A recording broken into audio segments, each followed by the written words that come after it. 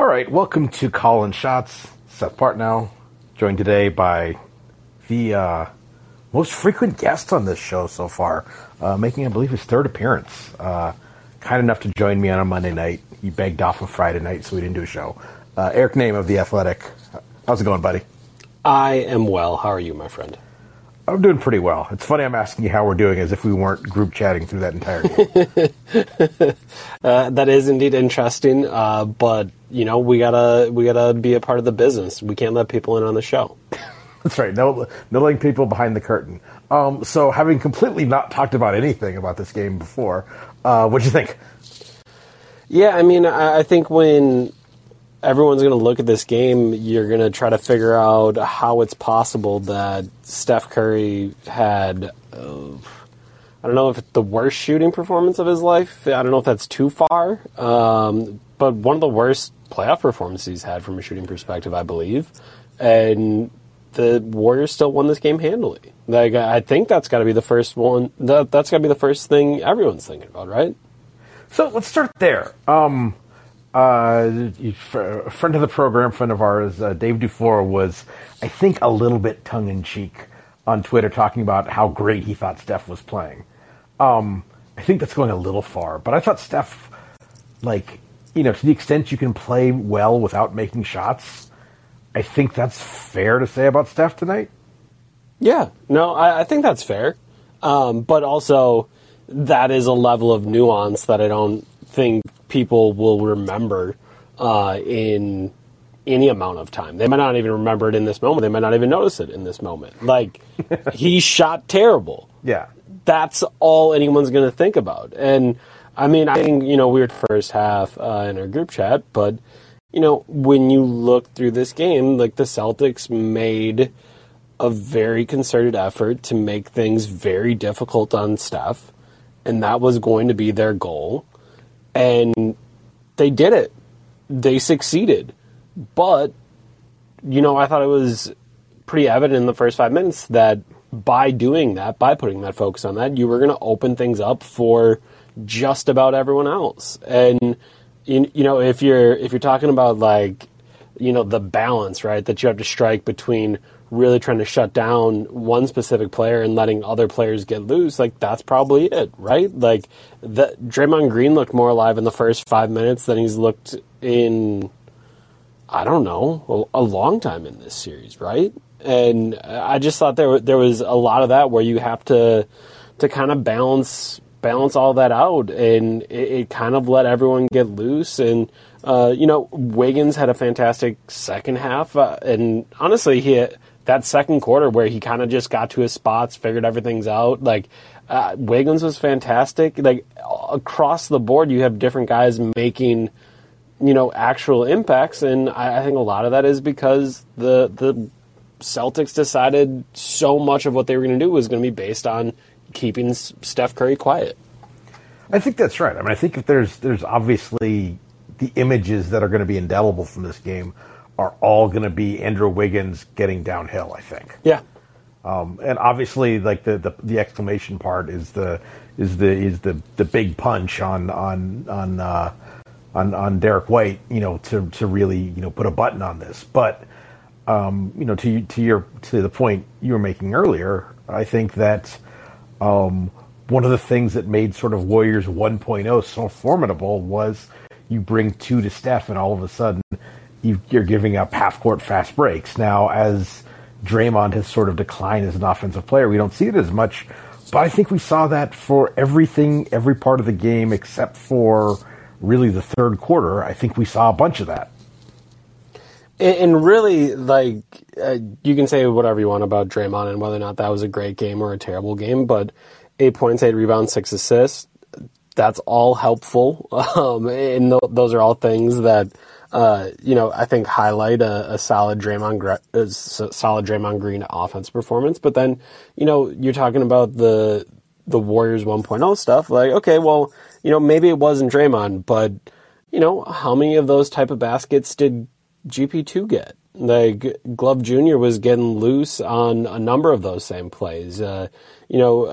Otto Porter Jr. didn't have a big night, but they had that slip to start the game that was, all the Warriors ball movement stuff that they always try to do. So to me, I just thought that there was a lot to like in not having Steph do all of that other stuff and not having Steph do everything. And that ended up being kind of the story of the game, that you're able to get that playmaking and, get some big contributions from a couple of guys that, are pretty far down in the pecking order. Like, you look at GP2, I mean, Jordan Poole, I know, was fantastic throughout a bunch of parts of that regular season, but he's been quieter, and, he banks in that three. He has a nice little stretch there.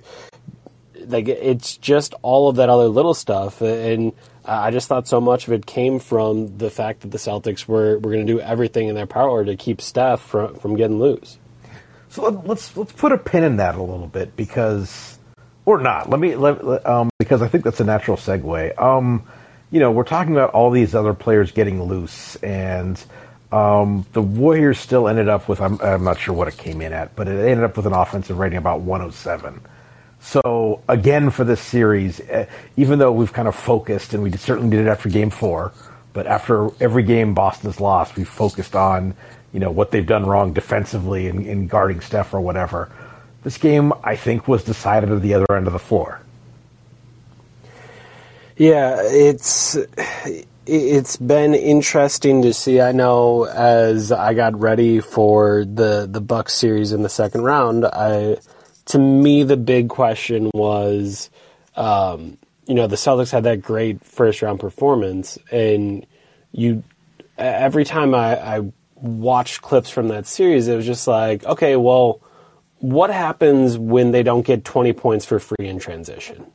Because that's what was happening against the Nets. And then what happens when they actually need to create in the half court? And I think throughout the final three rounds, like, obviously against the Bucks it didn't totally work because they didn't have Chris Middleton, and they didn't really have the defensive weapons that they needed to actually... Wait, this is the first time I'm hearing about Chris Middleton missing that series. I know, strange. But like throughout the final three series, like whether it was against the Bucks, whether it was against the Heat, like whether it was this series against the Warriors, I think you've seen those moments where there is, maybe like plan 1A, and then as you go down the list, it gets tougher and tougher. And I just thought so many times in this series, and then again tonight, you see Jason Tatum, you see Jaylen Brown get downhill, and being aggressive and getting downhill is great. But there needs to be another level to those plans. There needs to be more complexity to those plans. And so often tonight it was, all right, I got downhill. There's a word that you said there that I think is right, is plan. And you're saying they got downhill. I would say they were chased downhill in a lot of them. And so we talked about Draymond earlier, and his box score numbers are what they were, but I think not unlike Game 2. The Warriors, and Draymond in particular, were very physical to start the game off the ball. They pushed Boston's offense way up the floor, and Boston contributed to their own demise by not making any threes and missing a bunch of free throws, which continued for every part of the game but the third quarter. But as part of that, and this has been a problem that the Celtics have had since the Game 1 of the Bucks series, when when Mike Budenholzer sprang, okay, well, they're more athletic, but they are not actually fast with the ball, so we'll just pressure them. And they've dealt with that poorly every time an opponent has tried that since. Yeah, it does feel like when you turn the pressure up against them, and it's tough too, because I don't even think it's there's so much of it that seems self-inflicted in many ways, where I don't always want to give credit to the defense, right? I think there's times where I can see defense and think, yeah, they're really causing those turnovers, but it just like there's enough pressure on Celtics ball handlers on the way that they get in their offense, in the way that they try to initiate. Like there's just enough pressure that maybe it's carelessness, maybe it's moving too quickly. Like you said, maybe it's not having a total plan for what's going to happen once you break down that first level of defense. But it really is a spot where you just see some ugly possessions from them, and it's tough to kind of, at least for me, think about like, all right, this is the way to fix it, because they're built on having Marcus Smart, who's a point guard, but he's not really a point guard. Derek White's a point guard, but he's not really a point guard. And like the calmest moments, it feels like, in this postseason has always been when Derek White comes onto the floor and calms them down. But it feels like on the biggest stages that can only mean so much. Also, that's sort of helped when it's Derek White going against Tyler Hero, or Derek White going against, dare I say, Grayson Allen, or Derek White going against Jordan Poole. I don't think he's in the last couple of games. I don't think he's gotten those matchups to sort of be able to get into stuff. So, and to that last point, I mean, it does seem like for players of their general caliber, Tatum and Brown consistently have some of the ugliest turnovers, some of the softest turnovers. I don't know if they're careless. There was the play in the first half where Tatum just kind of threw a blind over the shoulder pass on a nothing reverse to Rob Williams that Draymond stole and got fouled. I mean, this is a thing I'm constantly thinking about right now as I'm preparing like the player tiers is, how to talk about Jason Tatum. And it's like, he's like a 10% recalibration from being a top 8-ish player in the NBA. But that 10% is so damaging. Yeah, and like that 10%, maybe it is only 10%, but it might be the hardest 10% to find. Like the easiest stuff has probably been like mastered and figured out. Like I don't know, man. It's just really tough with Tatum because I think through this entire postseason, and I do know that when you make a run of the finals, this is how this works, right? Like people get crowned. That's how it goes. Like that is the story of the NBA. If you take a team to an NBA finals, then you are player X in the league, and you deserve to be in these rankings, and we need to think about you these ways. And like, I voted Tatum first team All NBA this year. I think his season absolutely deserved it. I thought he was fantastic during the regular season, and that puts him in those conversations. But I just think so much of what we've seen from him in the postseason has been watching it and like, where's that other dude? Like, I see him one every 4 games, but that other dude that played in the regular season was not making those same mistakes, was not getting sped up in those ways, was not as careless. Like, it's just been, to me, a little bit of a, I don't know if puzzling's the right word, because I do think he's gone through these bouts of inconsistency in the previous iterations of Jason Tatum, right? Like, I did kind of think, like, this was year 5, he's passed it, he's figured it out, and it just felt like so many of the bad things that he's done in the past have kind of come back here in this postseason. Yeah. I was going to make a joke about, getting, right to the point of being in that category and not being able to finish in the playoffs. But that's it would have worked. It would have been a good joke. You should have done it. Yeah. So let's one more thing to open up, and then I know Abdul Rahman, who's been listening to all these, and thanks a lot for that, has been waiting patiently with the question. So one more thing, then we'll kind of get to questions and see where we go from there. Do you think? What do you think we see on Thursday from the Celtics? Because it really seems like we're focusing so much on the Celtics. I think because Golden State has been pretty steady throughout the series, and it's Boston's been very up and down. So it is almost like, will the real Celtics please stand up, and what does that even mean? Yeah, man. I mean, I truly have no idea, and I know that makes for a really exciting podcast. But it's a team that has given you no reason to take any sort of way. How could I, right? Like, I saw this team drop Game 5 to the Bucks. I thought, okay, Giannis at home, he's not losing Game 6. I see Giannis put on an all-time performance.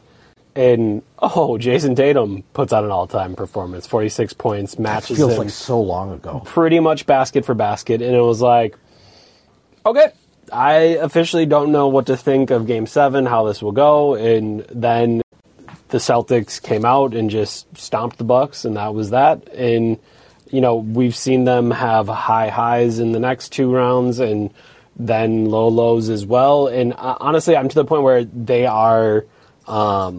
it just feels like they're an incredibly Jekyll and Hyde team at this point, where I don't totally know what to expect from them. So I think any outcome is on the table for Game 6, because how could it not be? I've seen this team have this entire postseason run, and that's been the story of their postseason run, is that the same team doesn't show up every night. So I don't know. It doesn't even show up quarter to quarter. Yeah, for sure. Timeout to timeout. Yeah. All right, let's get to a couple of questions. Abdul Rahman, thank you again for listening in. If you want to unmute, and what can we do for you? Hi, Seth. How's it going? I'm okay. How are you? Doing okay. It's trying to make sense of what has still been a very, very interesting, very strange, very hard to decipher series. Yes, I have a question for you. Sure. Is the hard overreaction for Golden State offense, because we see Boston stumble everyone in the Eastern Conference and make life very hard for teams, and Golden State has success against them and just walking and having good shots. This is game 107 offensive rating, but Wiggins missing shot, Foster missing shots.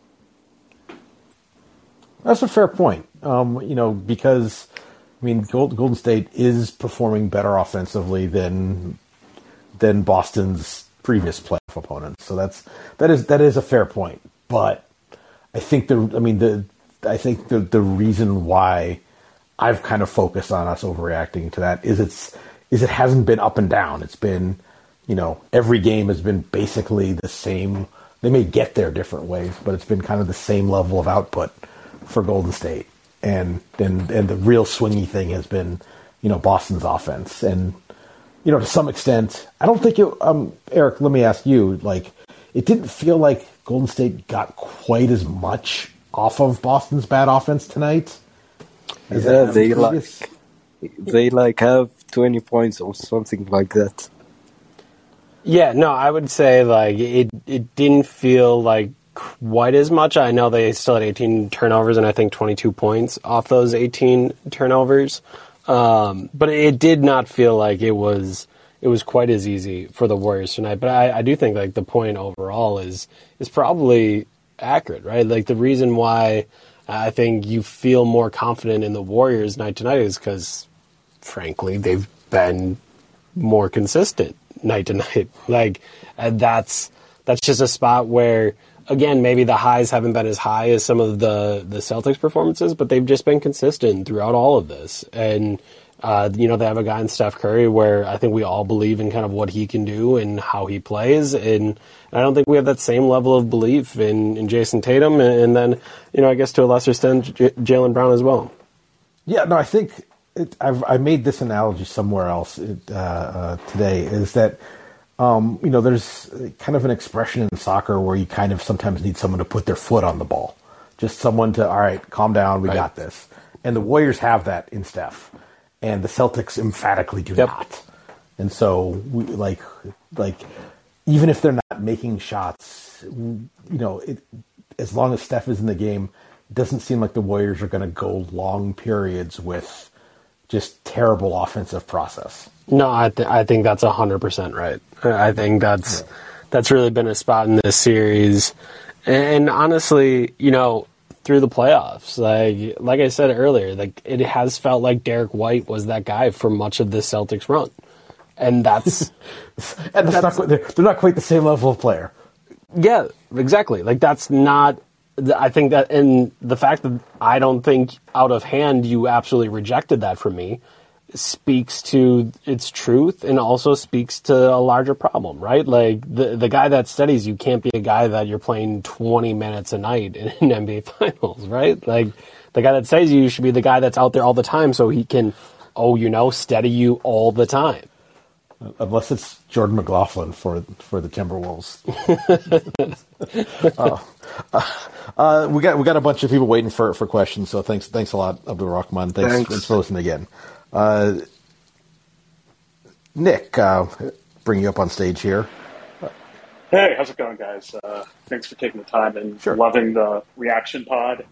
I just wanted to ask a question about something that I find, and it kind of seems like you do too, very just confusing about because as much as the series has seemed to come down to these inexplicable stretches where the Celtics look like they don't know how to play offense, and where it's just it looks absolutely terrible.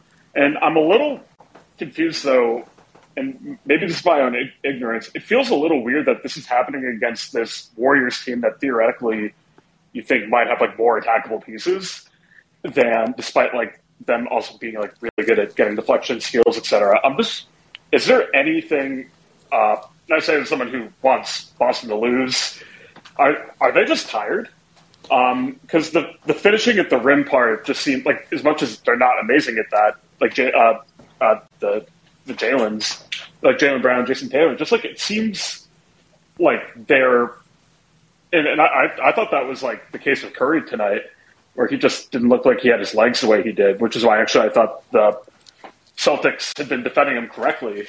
But is fatigue playing a larger role than normal, considering how much of a gauntlet the Celtics have gone through?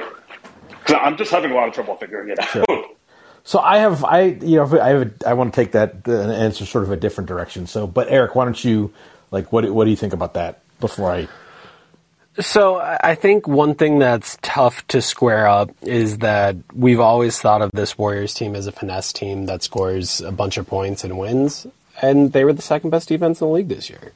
And I think there are maybe some of those weak points that you can attack, but I think we all think of it as Steph Curry, and Steph Curry works his ass off.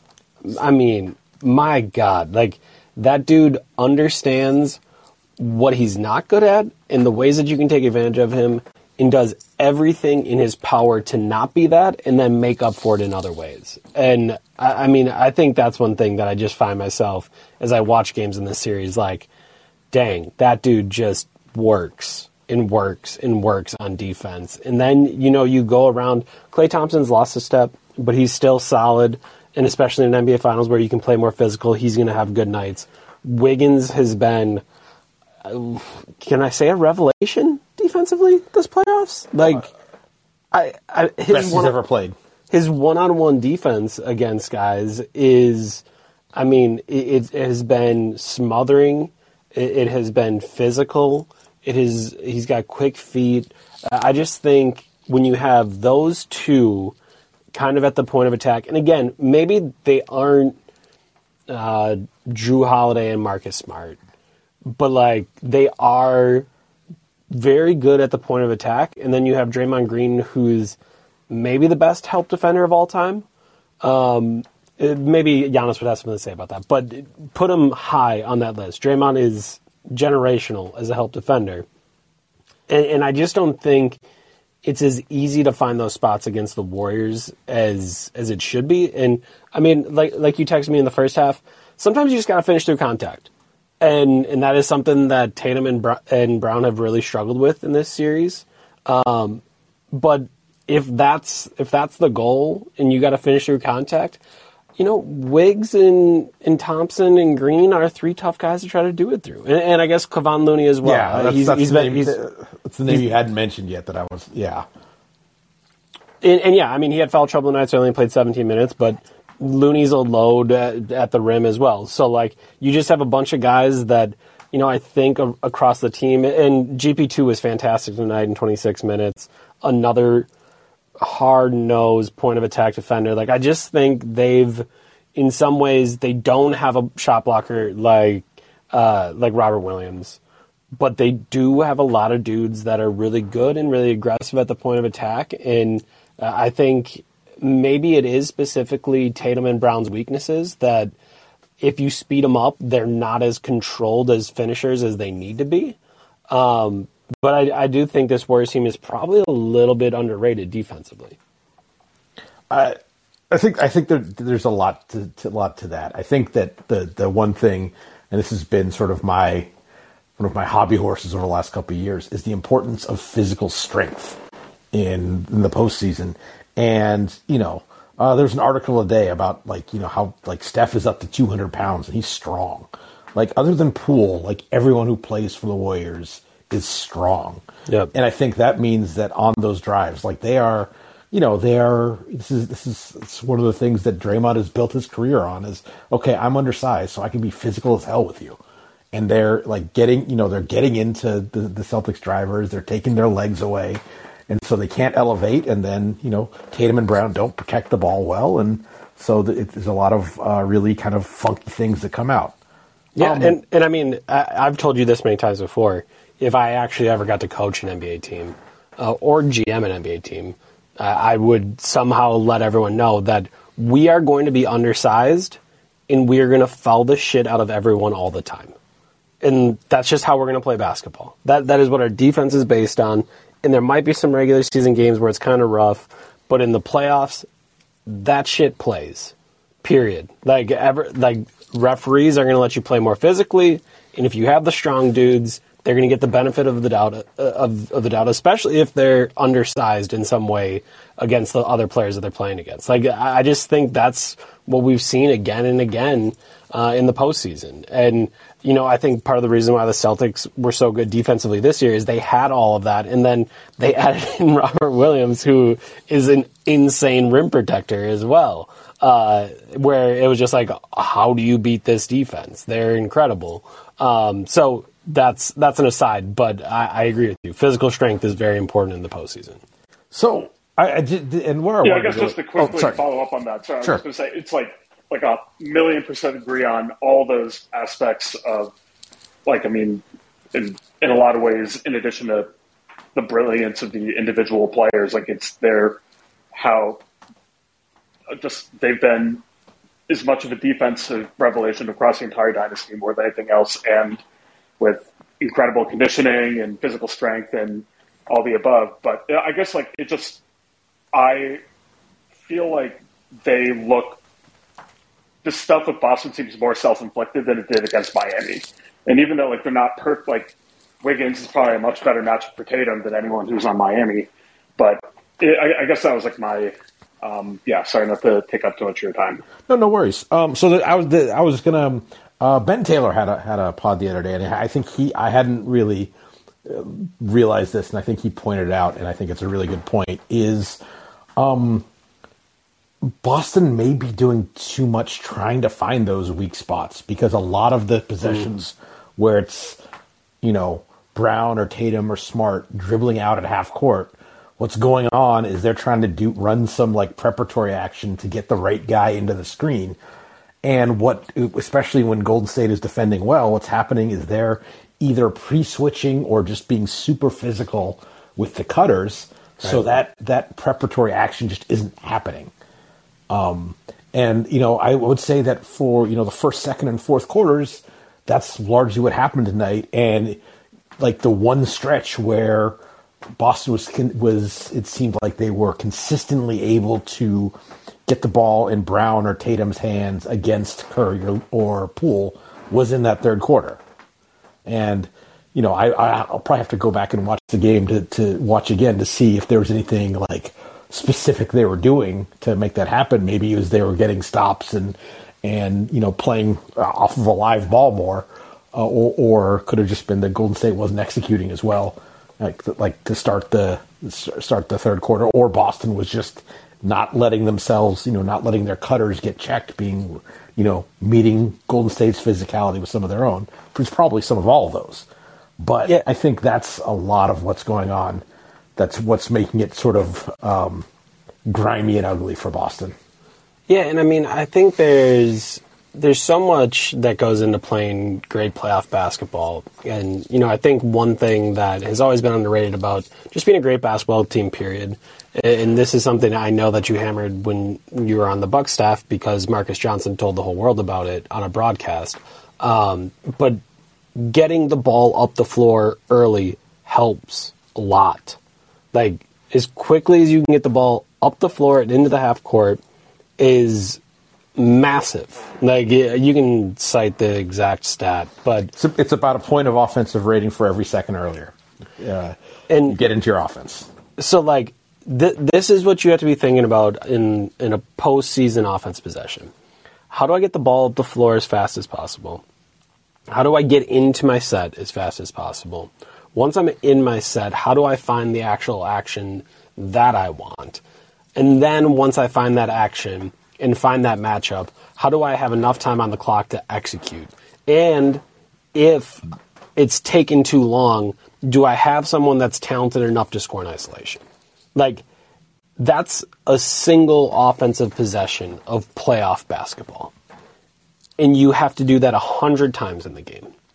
And if you are successful, you have to do it 105 to 110 times a game, or whatever possession stats are now at this point.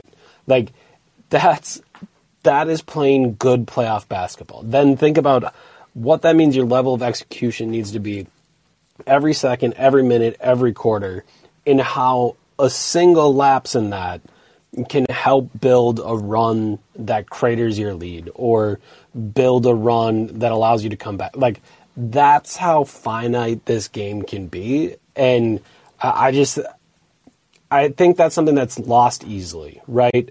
Because you're thinking about, damn, these dudes are playing hard. Damn, these dudes are playing through contact. And I understand walking the ball at the floor, right? Like, we've all been tired before.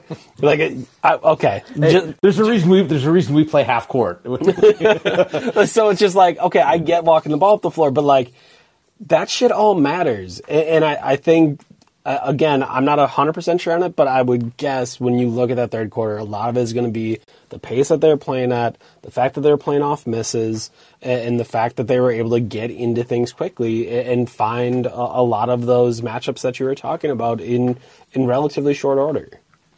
I think that's right. And last point on this, and thanks for the question, Nick, and we'll get to Kyle in a second.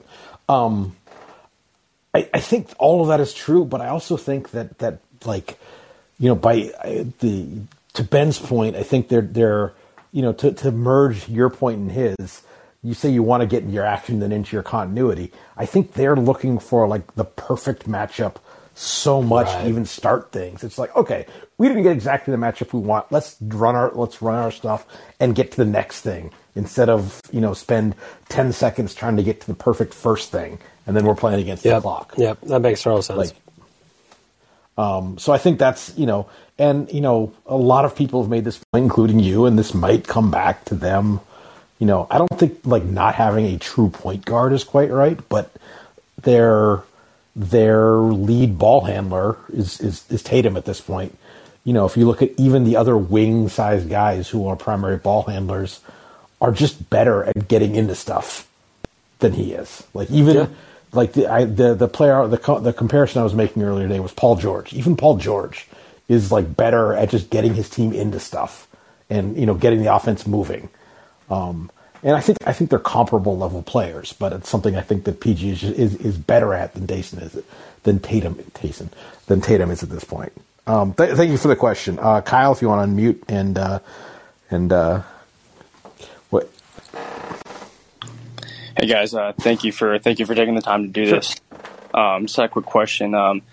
So kind of going off of that point with the Boston switch hunting, kind of throwing it back to game 2, we saw the Warriors kind of ramp up the intensity in terms of on-ball pressure and kind of setting their help defense early. We kind of saw Boston counter that in game 3 by making that early one pass away pass and then making that skip pass, and then that kind of ignites their driving kick game. So, and then tonight we saw the on-ball pressure again. That was evident early on. I felt, and then so what do you think the Celtics can do to counter that? Because they obviously countered it well in game 3, but obviously tonight they kind of wilted under pressure, and we saw that in game 2 as well. What do you think, Eric? Yeah, I mean, I think it's probably a combination of a lot of things, right? Like, I think it's getting into your action earlier. I think it's honestly just being stronger and in more control. And I know that's like it's a nebulous thing to say, right? Like, that's saying like, I'll just play better. But I do think there's like plenty of that there, like where, I think some of those skips and early passes are things that happen when you make the other team help early in a possession, right? Like, right. You're doing those things with purpose and with a sense of what's going to happen, rather than I'm not sure what's going to happen, but I'm reacting to the defense right now. And as soon as that's the case, that's kind of you're playing on the back foot. And like you said earlier, like, you're playing into where it is that the Warriors want you to go. So it's nebulous, but there is just like playing with more composure. Playing with more composure and more force. I mean, this goes back to, this is, I kind of first learned watching basketball in like the late 80s, early 90s, and Reggie Miller was one of the players that, like, I remember Hubie Brown would always talk about this a lot. And if you ever watch like Reggie Miller, like, run off screens, it wasn't that he was like, he didn't stop running, but the reason he got open off of screens is even though he was a skinny guy, he hit you first. Right. And that, and that's something that like the Warriors are, in kind of the bulk of games 2 through 5, the Warriors have hit first, both, like offensively some, but especially defensively. And, if the Celtics want to get into some action, they got to earn it. They've got to, not wait for things to start. They've got to, just get moving and run somebody over. Like, not to the point where, we'll get a flop and a foul, and we can talk about that, but I don't want to. It's the playoffs. Yeah. It might not end up being a foul. Yeah. Like, you got to make them call it. I mean, they might just call a technical on someone for, complaining about it, like an instant technical. That would be awesome. I don't know. What do you think about, like, they don't do this much, but it almost feels like getting, like, entering the ball to Horford at the elbow some might be something. Oh, like a little like pistol action to get the ball off the floor a little bit quicker. Yeah, I mean, I don't think that's crazy. I think it's a little bit scary because you're going to be probably throwing it where Draymond is. And obviously he's very good in those situations. But if Draymond's the one covering Brown and you put Brown on a wing and you enter it to Horford getting covered by whoever else on the floor, like, I don't think Otto Porter is going to make a living picking that ball. I don't think Kevon Looney's going to make a living picking that ball either. So I don't hate that idea. Yeah, and then, I mean, against, if Green is guarding him, then Green isn't the one who's pushing, Jaylen Brown out to the hash mark to catch the ball. So, I think that's, he's on the ball, but assuming Horford can be strong with it, like, at least get you into something. I don't know. It's a conundrum, and they've got a couple days to figure it out. Yeah. All right. Thanks for the question, Kyle. Let's. Okay, my bad. I'll go ahead and go. No, if you got one, like, okay. I was just going to mention one thing defensively. I was going to say, you mentioned earlier how they chose to blitz Steph and double him, and that kind of played into the Warriors' hands with Draymond and GP2 getting those floater shots. Do you see the Celtics kind of reverting back to, I know they play drop, but more of an aggressive drop. Do you see them more? I know they played that a lot tonight as well. But they kind of went to the blitz and the double a little bit more. Do you see them kind of reverting back to the heavy drop and in the next future games? I believe I'm one of the great drop evangelists of the time. So they absolutely should. Man who covers Brooke Lopez likes drop coverage.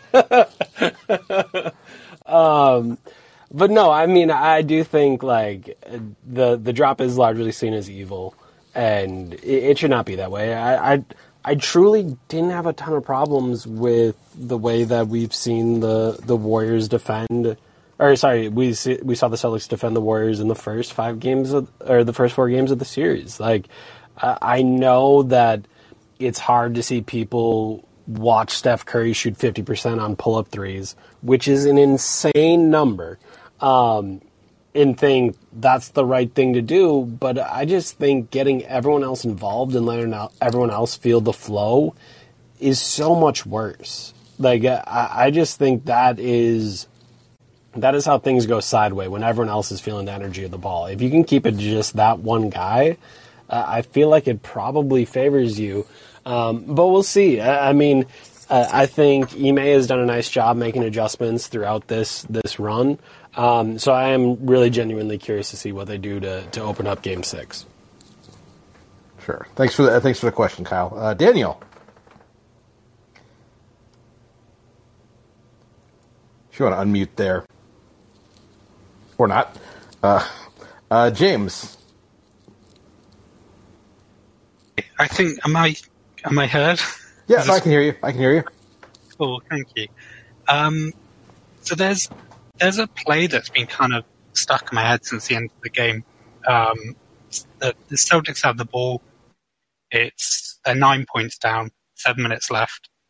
And notably the action is starting like 9 seconds left on the shot clock. So Tatum has the ball. Smart comes up the screen. He slips the screen. Curry and Wiggins double Tatum. Tatum passes the ball to Smart. He passes it to Horford on the perimeter. Horford passes it to Jaylen Brown.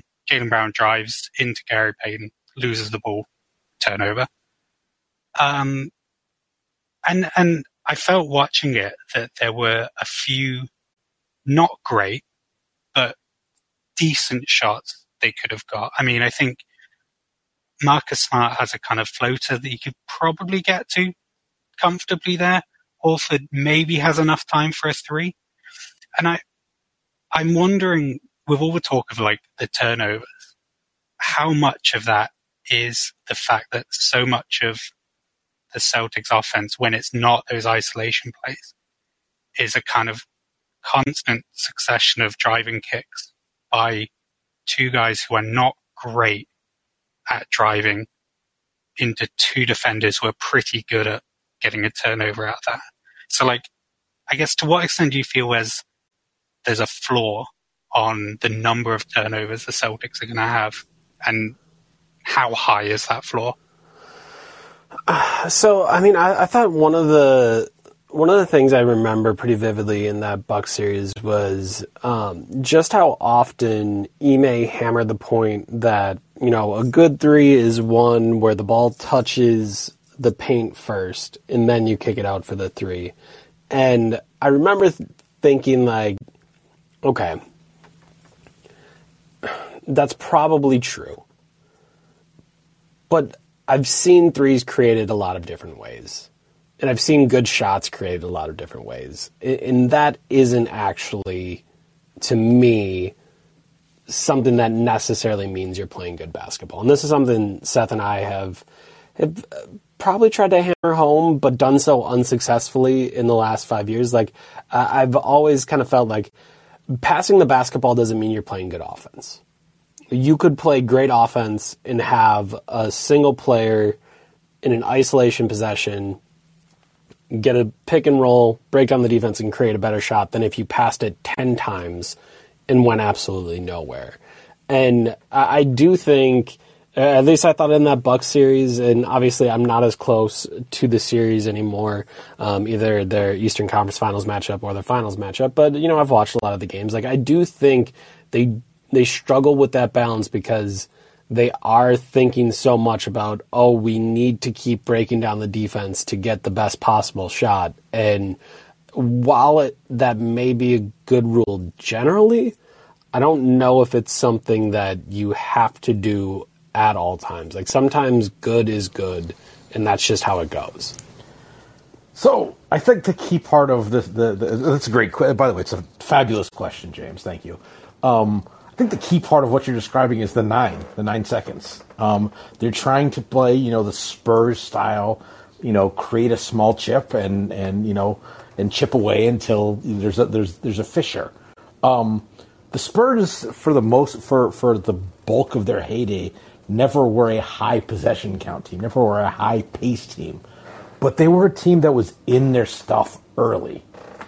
And so even if they weren't going to shoot with 15 on the shot clock, they were going to run that, the Spurs loop. Like, Tony Parker was going to enter the ball to the wing, sprint down the baseline, sprint out the other side, and maybe get the ball back with 14 on the shot clock, and then into a pick and roll, and away we go.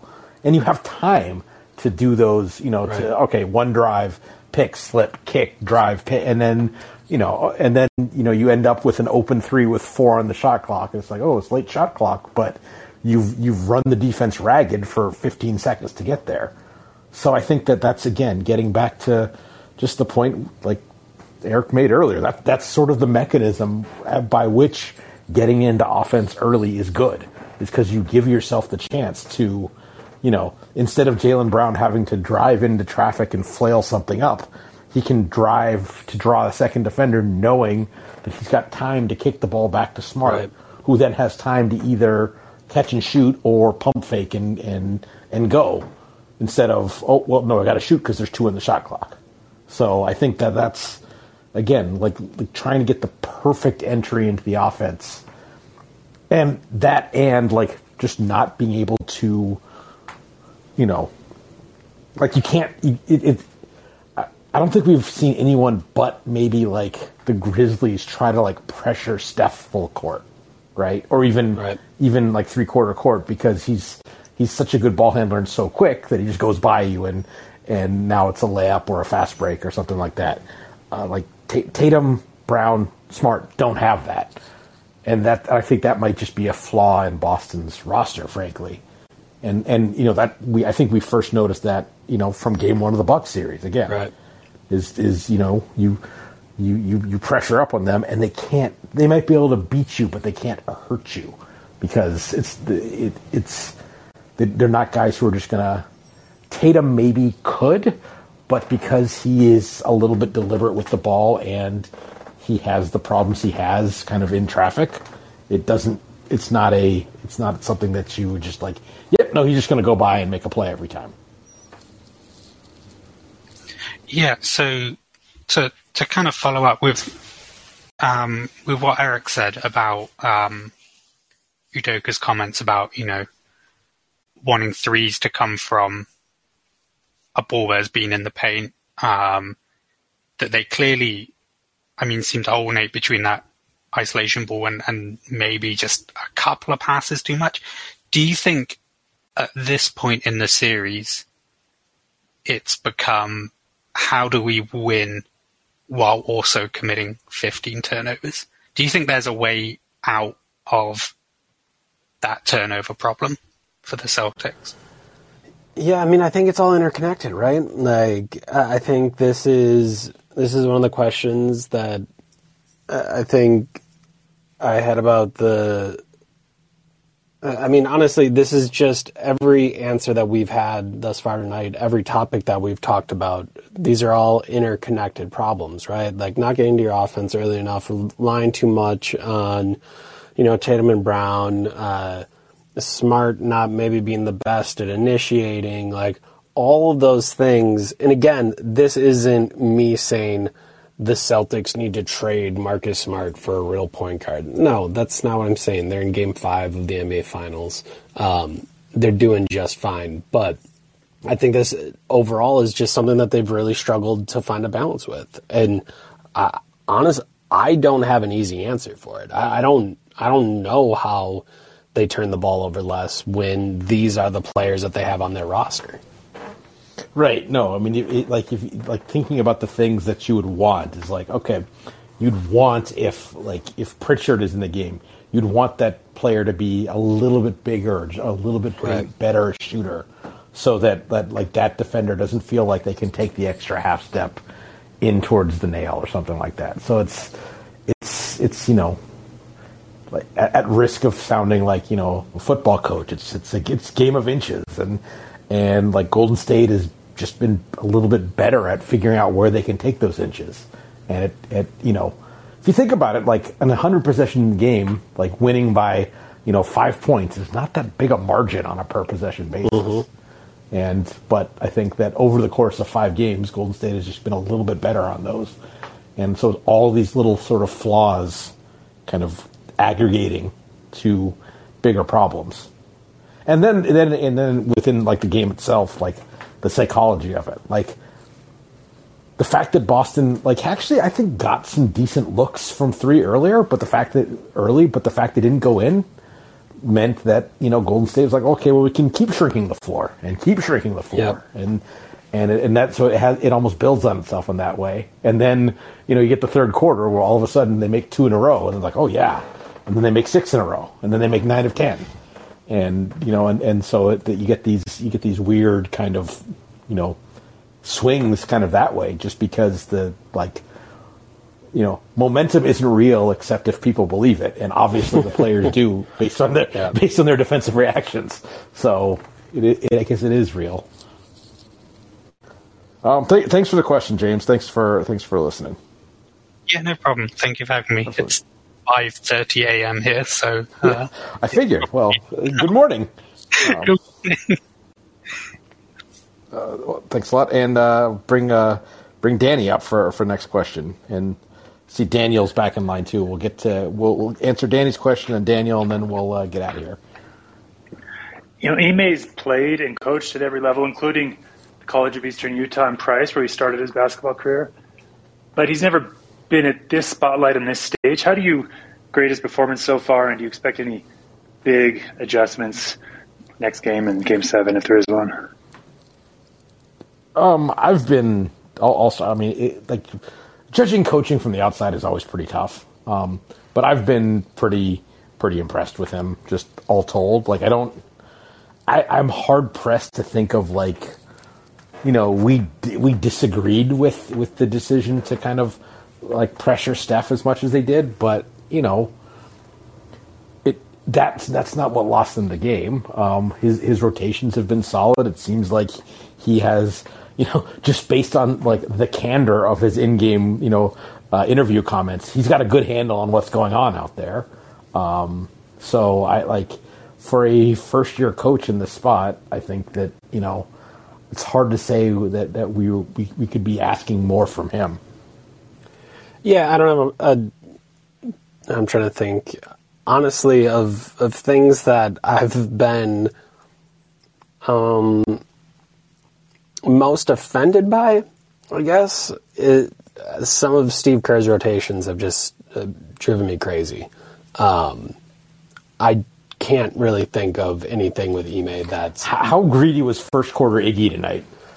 Incredibly greedy. And, I joked about it in the group chat, but, I honestly thought, he was going to try to risk going until the 5-minute mark in the fourth quarter without getting Steph on the floor because they had a lead. There's just, a lot of stuff that Steve Kerr does that I tend to disagree with.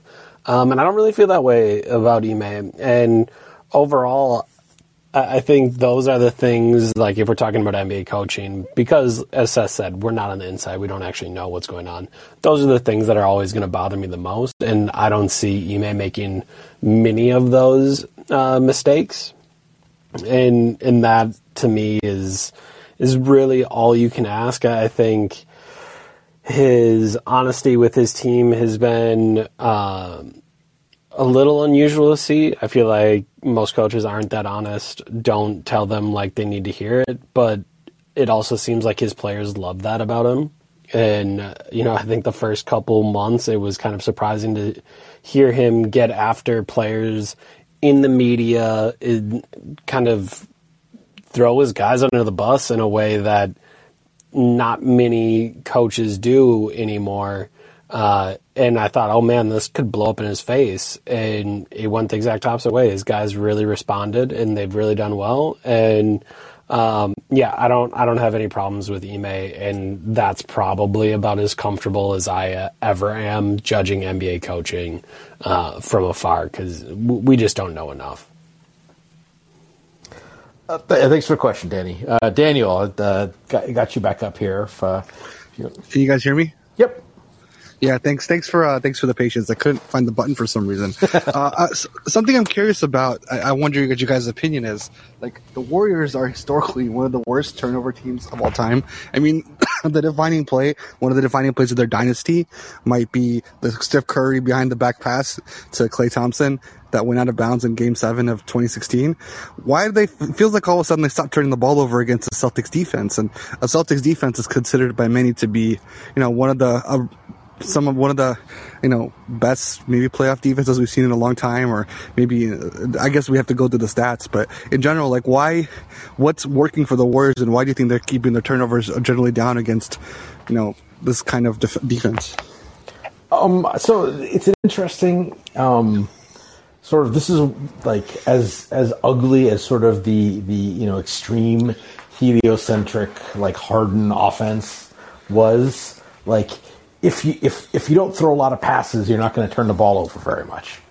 Like, there's a direct, especially like, passes that lead to scoring opportunities. There's a direct correlation there. So I guess I'm saying is, for whatever reason in this playoff run, or like in this series at least, like, the ball has been in Steph's hands to make things happen. I think a little more than usual, and probably more than like Steve Kerr would prefer.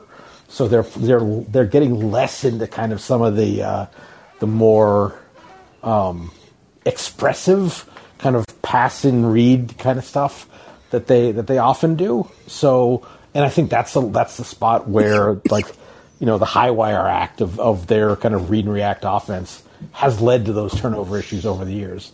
And I just think they're not playing quite as much that way as they have in the past, largely due to personnel.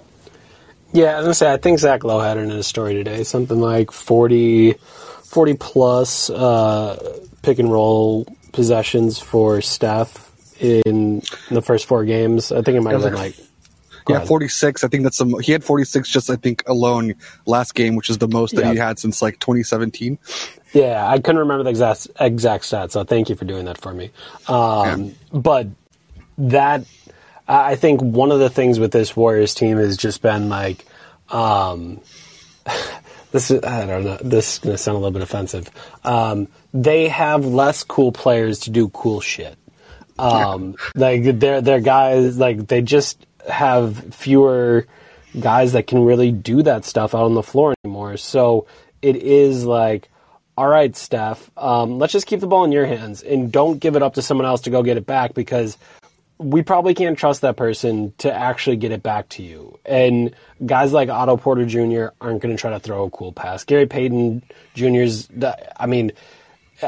is he going to touch the ball other than on a short roll? Probably not. Like, Kevon Looney, same thing. Like, there's less guys out on the floor right now for them that can have the freedom and the ability to, and the confidence, frankly, to make a play. So I think they've become more conservative in their nature. And maybe I'm wrong there. I spend more time in the Eastern Conference than the Western Conference, but that's just kind of the vibe I've gotten in the finals.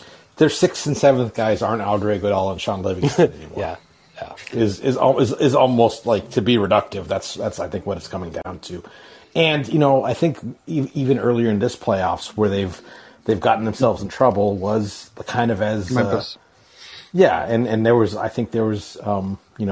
Jordan Poole was maybe prominently involved in some of that, and Klay Thompson trying to operate with the ball, and it's just when they simplify it and just say, like, okay, Steph, run a pick and roll, and then run a dribble handoff, and then another pick and roll, like that might tire Steph out, but you're not gonna, like, he's a pretty elite ball handler, so it's not like the ball is just gonna, like, like magically run away from them when that's what their offense looks like. I think in general he's also been pretty good passing this playoffs. I think this might be his best passing playoffs I've seen ever. Yeah, I can only remember in the finals. I can only remember one of the kind of like big loopy over the shoulder blind passes that he can do sometimes. I think that I want to say it was. It was the other night in the fourth quarter of Game 4. He had one of those loopy over the shoulder. I think might have been the one that gave the Celtics a 7-point lead in Game 4 of the fourth quarter, maybe a 5-point lead, and then after that he cleaned it up. And obviously that's right. Because they ran a side pick and roll and like trapped him with Robert Williams, and it was like he was along the sideline, and I think that's right. No, that's a really thanks for the question, Daniel. Yeah, I appreciate you guys letting me have a second chance here, and Absolutely. I appreciate you guys doing this. All right. So Charlie has been waiting for a long time. Let's get to his question, and then we'll get you out of here, Eric. That's cool. Eric, Seth, Eric, one dude I would argue can do some cool shit. The most besmirched man in the series to this point, Jordan Poole, mostly for himself, but offensively, had his second half-court, end-of-quarter buzzer beater tonight, and I would just say, objectively, without throwing anybody under the bus, the universe love for Derek White compared to Jordan Poole has been pretty high in the Derek White column. And I just think in the finals, a microwave scorer, it's not easy to get buckets. I know there's some defensive things, but I feel like that's, you Seth, you were talking about momentum, whether it's real or not, people that happens when you hit half-court threes. That's just not by accident, So, I don't know. I just feel like there's such an obvious thing. It kind of reminds me when Bobby Portis, a similar thing defensively. There's something aesthetically when someone, just struggles on defense, we want them out. But being a bucket getter, as a Bucks fan, a bucket getter, shit, that hasn't been easy to come by for us. So I value that when I see that, Yeah, I think it is. I think it's really hard. Eric, how do you feel about Derek White and the love for Derek White? That's a deep cut on the group chat there. I want to know who's in this group chat, by the way. I'm curious now. So Derek White gets the most ridiculous whistle. I see what you did there. In the history of maybe the league. I don't know how he gets all of the calls that he does. It infuriates me to no end because I wish I could have played basketball and get that kind of whistle. So I would agree with you just from, a universal perspective, like the universe shining upon him, this ray of light that is the world's greatest whistle. But then also there is just, I think there's something people enjoy about a player being professional more than they can accept the ups and downs of inconsistency. I think that is probably a lot by of people, you mean coaches.